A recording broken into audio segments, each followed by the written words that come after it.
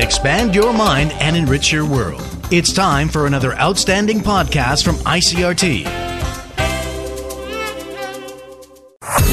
This is Taiwan Talk. This is Taiwan Talk on ICRT. With last week's closing of Tainan Military Prison and the transfer of all inmates to civilian facilities, Taiwan has virtually ended its military court system. The reform was prompted by public outcry last July following the death of Army Corporal Hung Chung-chio, who died after being punished for misconduct. The corporal's death sparked massive protests and allegations of abuse of power in the military chain of command. The legislative reforms that followed now place all military servicemen in Taiwan under the authority of the civilian justice system during peacetime. Director of the Taiwan section of Amnesty International, Bo Teddards, was nice enough to sit down with me at the group's offices in Taipei to talk about the historic prison closure and what issues still remain in Taiwan's human rights practices. Bo Teddards, thanks for joining us. Well, thank you, Keith. I'm glad to be here. First, could you explain a little bit about what is being dismantled and how new cases will be handled? Well, first of all, I should say that it's not just the prisons, but you mentioned the whole judicial system. There was a parallel system of courts and prosecutors and criminal detention centers as well as prisons. So if you were a suspect in the military, you got arrested by the military police, you went to the military detention center, you were indicted by the military prosecutor, your case was heard by a military judge, if you appealed it to a higher military court, and then after you were sentenced, you were put in a military prison. There's a total system. All of these institutions, well, not the military police, but all these other institutions are now disbanded. The personnel have been transferred to other positions, and even the facilities are being recycled for other uses. And we think this is a positive step because the fact is that the military court system in Taiwan has notably failed to deliver effective justice. And even though we still have concerns and issues with the civilian system, it should be a substantial improvement over the military system. In particular, they won't have the problem which has plagued the military system of deference to higher rank. You know, if a top commander wishes to see somebody indicted, they probably got indicted under the old system. And now the civilian prosecutors won't have that sense of obligation or whatever deference to some commander. You know, they could just make their own decision more independently. So Amnesty International has also said that there are potential issues in the implementation of these reforms, and I want to get to that in a second. But first, I'm hoping that you can explain why, in your view, this is a historic step for Taiwan since the ending of martial law. Yes, this reform can actually be thought of as the final end of martial law, the last vestiges of the martial law apparatus, because in the martial law period, the military courts were the main instrument of political repression and repression against dissident voices in Taiwan. Most of the prisoners of conscience that Amnesty worked on, that people were concerned about in the martial law period, had been tried and sentenced by military courts. And these weren't just service people that were right, being... Exactly. They were usually not. I mean, the definition of martial law is that the court-martial system would have jurisdiction over non-soldiers, over civilians. So that was the case in Taiwan. They had widespread jurisdiction. And at the end of martial law technically means the end of that jurisdiction. It didn't mean that all the human rights problems in Taiwan were solved, but it meant that this particular type of problem was solved. But those courts were still there. The people who committed those abuses were still in office. And they continue to have jurisdiction over servicemen, and there are a lot of servicemen in Taiwan. So there continue to be abuses after that period within the military because of this unreformed system. So now the actual court-martial per se does not exist in Taiwan in times of peace. So there is no more martial law even within the military. And that's a remarkable step, not just for Taiwan, but it would be a remarkable step for any nation to take. Is that right? I think so. I think there are very few countries that have taken this kind of step of abolishing the military justice, especially when they had a system in place. Very few countries would abolish it. And so I think in this case, we hope that if Taiwan can implement this properly, and it is, in hindsight, is seen to be a successful reform, that it may encourage other countries to take this kind of step as well. What are some of the barriers to implementation does Amnesty see? Are we on the path to prevent the kind of abuses that we saw last July in terms of lack of accountability and abuses in the chain of command? two areas that we mentioned in our statement about the implementation. One is that the civilian agencies, the prosecutors and the courts, need to make sure they have adequate training and understanding of military laws and resources to carry out investigations. And actually, we think probably this is okay, but we just wanted to put that there to make sure that it's done. And the second one, which is we're a little bit more concerned about, is whether the military will be proactively cooperating with the new system. If they are obstructing investigations or causing other kinds of trouble, then it might become difficult for the prosecutors and the courts to handle the cases properly. And in fact, we already saw a little bit of that in the Hong case, which is the case against the officers who are accused of abusing Corporal Hong. Is underway in the Taoyuan court, and there's been some problems with the transferring of the evidence files from the military prosecutors to the court, and it's that kind of thing that we're worried about in the future. If they're concealing evidence or obstructing investigations in some way, we would hope that the military would be more forthcoming to recognize that this is a positive step for the rights of soldiers, in fact, and they should be more open to this, and hopefully they cooperate smoothly with civilian law enforcement. Now, as you say, the military court system in Taiwan does have a very long history, and I wanted to take this as an opportunity to reflect a little bit on the role that Amnesty International and other human rights organizations in Taiwan played while that court system was still very much in power. So can you talk a little bit about the sorts of issues that arose in Taiwan before the end of martial law and how organizations like Amnesty International addressed those issues? Yes, in the martial law area, as I touched on a bit earlier, there were widespread violations of human rights, and in many cases involving the court-martial system.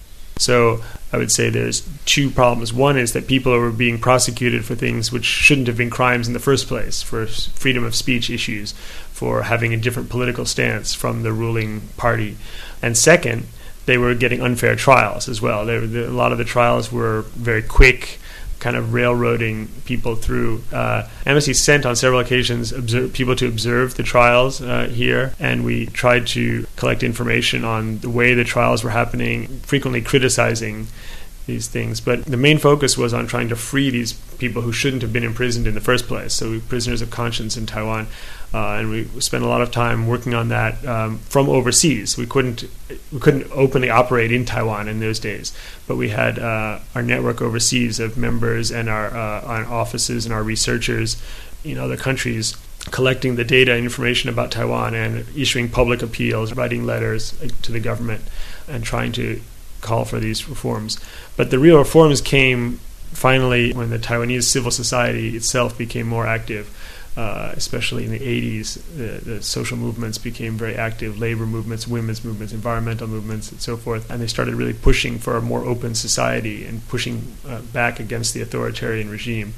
And finally, then we had the lifting of martial law, and then after that, a whole series of reforms, kind of a really extended process in Taiwan, quite different than in Eastern Europe when the wall fell and everything changed overnight. In Taiwan, it was more they lifted martial law 1 year, then they lifted the restriction on newspapers, and then later they lifted freedom of speech, and later they reformed the constitution. Just sort of, it was more like piece by piece set of reforms, which some people would say is still ongoing, even though major progress has been made.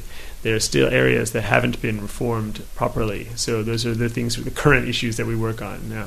Well, let's talk about that process just for a second, because obviously Taiwan has made a lot of progress. In 2013, Freedom House, an organization that rates countries around the world on their human rights practices, rated Taiwan as a free country, essentially saying that Taiwan has a relatively good track record on human rights at this time. So you already touched on this a little bit, but how has Taiwan achieved that process in the 2.5 decades since the end of martial law? Well, it's really been a collective effort of so many Taiwanese people, from the political side, people who are members of parliament, or from some of the political parties, but especially from the social movements, which then became the civil society that we have now in Taiwan. People have been using their new freedoms to speak out for their own rights, but also for the rights of others. And that's been the main sort of driving impetus behind all these reforms over the years. And as you say, a lot of progress has been made. But now we think, we shouldn't continue to say, well, since we're so much better than in the past, or that we're so much better than North Korea, so therefore we should just be happy. Because I think Taiwan is a relatively wealthy society. We should be comparing ourselves to Europe or North America and these kind of more advanced countries, human rights standards. So in that case, in that point of view, we still have quite a bit of work to do. What were institutional reformers and democratic activists up against when they were first transitioning out of the martial law period? When Taiwan emerged from martial law, so much of the cultural infrastructure, in a way, meant psychological infrastructure had to be built from scratch. What are human rights? What are my rights? What is my role as a citizen? Society was very tightly controlled in the authoritarian period, and people had to build mentalities and ways of operating from scratch. And in many institutional settings, it just can't be done overnight. It takes a long time. And a prime example is the judicial system, either civilian or military. It takes ages to reform the traditional practices of courts and these institutions. Just so the personnel is still in place. Sometimes you have to wait for them to retire. Sometimes they can't be fired or reshuffled. Sometimes you can change a law and that will help, but sometimes it's more of a practice or an implementation issue, and it takes longer. It takes a institutional cultural change. And that's one of the reasons that this has been a really long transition. Yes, that's one of the things that has been quite drawn out in Taiwan over the time. In general, we think the direction is positive, but we would like it to move along a little faster. Yeah. So what are some of the advances that Amnesty International would still like to see? What are some of the issues that your organization and other NGOs are working on right now? Amnesty is one of the founders of a coalition of NGOs that is working to really try to bring Taiwan up to the level of international standards in what we call the core United Nations human rights instruments. There's a set of treaties, of UN treaties, which are internationally considered the core standards for human rights. And Taiwan has now ratified 4 of them, but there are still several more to go. And we've been working to see that the ones that have already been ratified are implemented properly. And in many cases, we found there are gaps where people thought that particular right was more or less okay in Taiwan. But when you dig a little bit deeper, you find that there are issues. So we found quite a few gaps. And right now we are working to try to fill those gaps with a series of institutional reforms across the spectrum in Taiwan. One of those treaties that you're lobbying for Taiwan to sign is the United Nations Convention Against Torture. Yeah. What are some of the issues still ongoing in Taiwan that convention would cover?